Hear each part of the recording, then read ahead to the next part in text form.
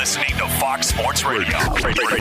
7 months late, but we'll take it. The Masters is underway in Augusta, Georgia. The race for the green jacket. Right now, Paul Casey is your leader at 7 under par. Tiger Woods had a great day, 3 shots back at 4 under.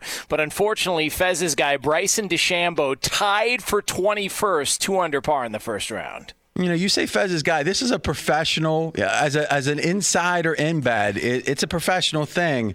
Let's go over the odds. We've got who's on the leaderboard, but Vegas says, well, we're going to take the leaderboard and blend it with the assumptions going in. So let's say you've got a favorite that's leading after the first round. That favorite's going to be more of a favorite. And you know what? If you have a long shot that's leading after the first round, they'll still improve their odds greatly, but not as much as you might think. So let's use Paul Casey as an example. He came in at 55-1. He's now 18-1. 18-1 is mighty good.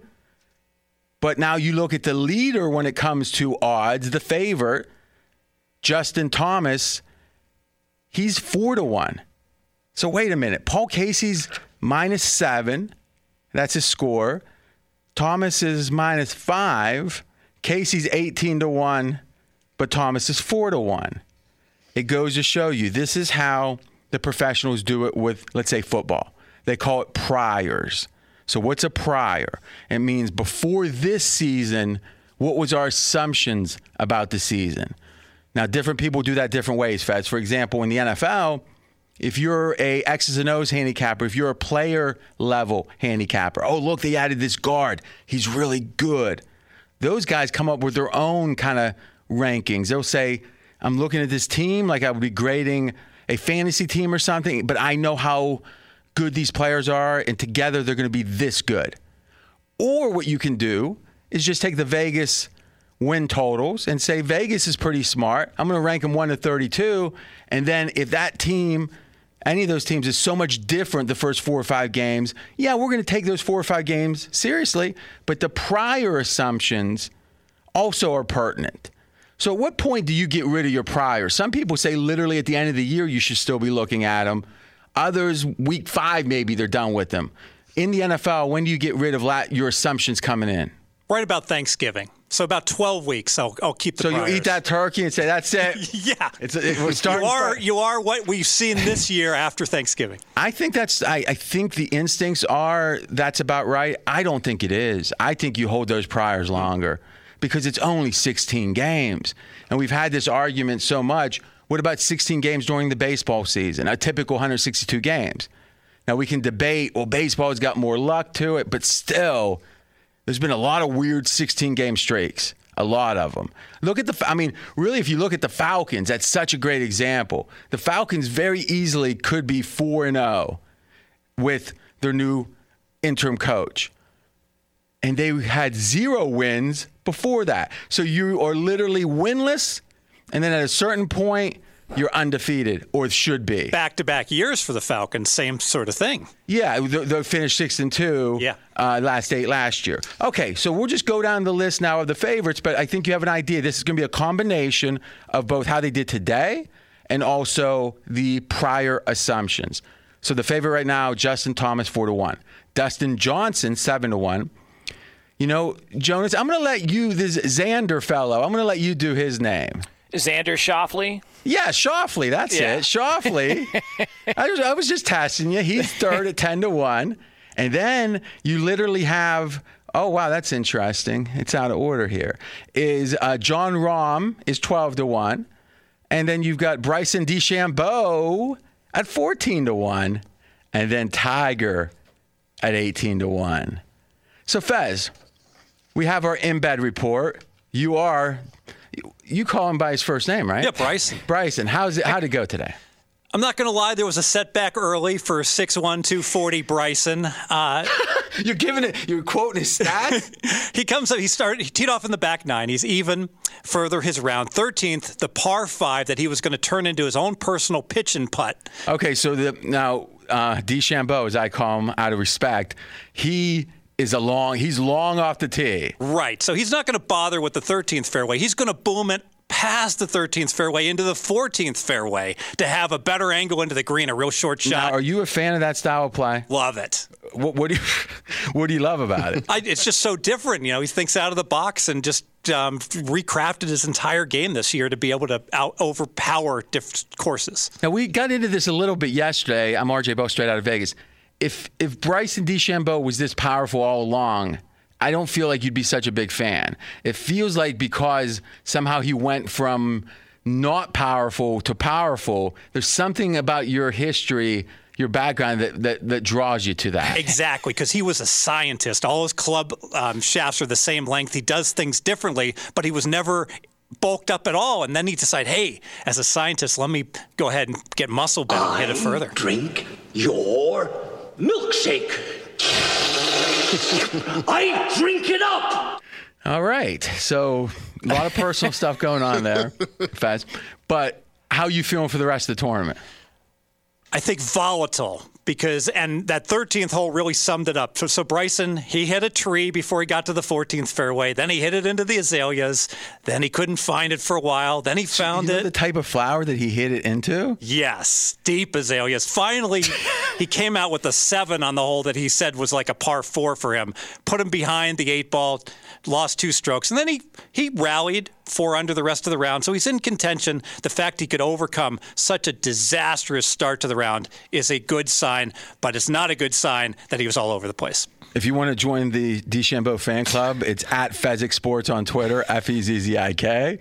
Jonas, what did you think of the first round? No, I was happy to see Tiger come back. Look, there was probably a thought that, well, he won last year. It had been so long since he'd won a major, so maybe Tiger would take a step back and, kind of fall back down to earth. But he played really well in round 1, and we know how this goes. For a lot of people that aren't really into golf, they just look to see where Tiger is on the standings. So as long as he's in contention, it's going to keep people interested, and I think it's a weekend with football and everything else going on. They need as many big names as possible to stay in contention there, because I think it's unique that it's in November, but you can't deny the fact that it's going head-to-head with all these games. So my understanding is they have less games in the 1 o'clock window this week on Sunday. Yeah. The theory being less competition than for the Masters. So, I think this is the most later games we've had or should have this entire year. You're saying 5 at the 1 o'clock window? Yes. Okay, so that's interesting. So to me, last thing I'll say on it is with Tiger, on one hand, I want to fade him because he's a very public handicapper, he's a very public golfer. The bettors like to bet, and that's when you handicap him. It's like, I'm going to be over there with Barney at the bar, Freddie Fanny Pack. Those guys like Tiger. It's hard for me to like Tiger. But the most difficult time for a professional handicapper or bettor is when the right answer is where the public is for different reasons. And to me, I think Tiger is somewhat the right answer. You know why? The Masters is the biggest bet event, but it's also the highest pressure event. People, if they could have one, especially Americans, they could have one title as a golfer, it'd be the Masters for most people. It's not the PGA. It's going to be the Masters. So the pressure is at max. The lights are as bright as they get in golf. And who does well under the bright lights? A winner, a long-term winner, a guy who even excels Tiger when the pressure is on. So on one hand, I want to look to Tiger. On the other hand, he's expensive because Barney at the bar is on Tiger for different reasons. Closing thoughts, Fez? Well, remember, this course sets up the best for Tiger in terms of majors. He's the defending champion. People forget that. I mean, he plays very well at Augusta. No doubt. I don't think people forget Tiger's the defending champion. They might forget because it's been a long time ago, other than, like we said, recently. And that's what makes this challenging. There was a long time you could just dismiss Tiger. He would enter every tournament as one of the 6 or 7 best or favorites. And he'd be out, withdrawal, bad back. Right. In the last 2 years, he's been playing well, or at least let's say starting 2 years ago for quite a while, he was playing mighty well. There was at one point over like 3 majors. He hadn't won any of them. But over 3 majors, he had the best score. Meaning if you took the score from one and the second and the third, he had the best score, Tiger Woods did. And then he ended up winning finally again. But then, I don't know if it was like he met his goal or whatever, but physically, it feels like he dropped way off at that point. Yes, he did. And the question is, can he come back? Almost like DeChambeau. Maybe he should get on his milkshakes. Straight out of Vegas! Be sure to catch live editions of Straight Out of Vegas weekdays at 6 p.m. Eastern, 3 p.m. Pacific on Fox Sports Radio and the iHeartRadio app. So, RJ, the reigning MVP in the NFL is Lamar Jackson, and the Baltimore Ravens are 6-2, having another strong start to their season. But it was recently, as recent as yesterday, that Lamar Jackson, in appearing on the Rich Eisen show, said that defenses this year know the plays that are coming and are yelling out run and pass as they come to the line of scrimmage there in Baltimore. Now, a lot of people might say, if you look at the Ravens, they've lost to the undefeated Pittsburgh Steelers. They've lost to the Super Bowl champion Kansas City Chiefs, and they've won every other game. And it's not like there's been all these real close games. That Philly game was close, but in the scheme of things, that was a big surge at the end by Philly. Give them credit, but still, Baltimore was in control of that game in most games other than the 2 games they've lost. If you're 6-2, that means you're going to be 12-4 if it continues. That's a pretty good season. In fact, Fez, no team hardly ever is expected to be better than 12-4, right? So an over-under win total of like 12.5 is almost unheard of. Yeah, Kansas City and Baltimore were both lined at 11.5 wins, the 2 co-favorites. So if they finish the year, if Baltimore Ravens finish the year the way they've started the first half, they will exceed their win total expectations. They will exceed what Vegas expected of them. Okay. And if anything, you would make the case you're going to play the Steelers again. Okay, so that's the same first half, second half. You play the Steelers once, but you're not going to play Kansas City again. Mm-hmm. So in theory, you're better off in the second half because that one of the 2 teams that beat you, you don't have to play again. But the numbers tell a different story. Number one, let's talk Super Bowl odds. The Ravens, the whole year, were number 2 behind Kansas City. Yes. At different points, almost number 1. And Fez, you've said at various points, I'm going to try to imitate you here. It might not be exactly right, but you said the following. The distance between the first 2 teams, Kansas City and Baltimore, are the most I can remember. Is that correct? That is correct. Okay. Was that a good imitation? Yes. Okay. I mean, again, you hear yourself differently, because you don't your ear bones and all. You've heard of that, right? Then when people hear their voice on a recorder, it's like, what? Who is that? Exactly. Yeah. See, that is what I hear when I listen to you. But that isn't really the case anymore. Or do you still think it's the case? It is not the case anymore. But the Ravens are winning mostly. So what is it that troubles you about the Ravens? And then we'll talk about what Lamar maybe is seeing. So Lamar Jackson obviously just had a tremendous year last year, and he's struggling with a lot of his passes, making Baltimore a one-dimensional team. What do you mean a lot of his passes? What's his stats? Where is he struggling? What's his QBR? I mean, you worship at the altar of QBR, don't you? I do, and his QBR is number 17 after being number 1 last year. Okay, so generally his efficiency is down. Yes. Okay, and you're saying though they're winning, it's problematic. Yes. I agree with that. Let's look at success rate, which is a concept in football that every play based on the yardage and down has a criteria of success. And generally teams, it's 50%. Each of them, if you're above 50, you're doing a little bit better than average. Below 50, you're doing worse than average. If you look at it passing the ball, Baltimore's down about 5 percentage points on their success rate. So down a little bit. Here's what no one's talking about. The defenses that Baltimore's played against the pass. So Lamar passing against those defenses, second most difficult schedule of opposing defenses against the pass in the NFL. The Giants, the most difficult. Second most, Baltimore. So maybe Mr. Daniel Jones isn't as bad as he seems, but Lamar's been going against tough pass defenses. Probably explains a lot of it. Now, what is also a problem, though, that's not explainable, at least by the difficulty of the defense, is the rush efficiency of Baltimore has dropped about the same amount. So pass down somewhat, rushing down somewhat. And there's no reason, because the defenses against the rush are below average, the Ravens have played. But even more concerning, Lamar Jackson's efficiency went from through the roof, outstanding, to 11 points below average. So the average success rate for a quarterback run is 60%, because it's not expected. When they do it, they usually do it well. Lamar's success rate is 49%, 11 percentage points below an average running quarterback. To me, this harkens back to the Wildcat. What is Lamar's offense except perhaps a glorified Wildcat? You got a Wildcat back that can throw much better, let's admit, than the typical Wildcat back. I've always been a fan since Lamar started of John Harbaugh thinking he'll keep iterating, making changes, adjustments. Defense will try to do this, and then Harbaugh would do that.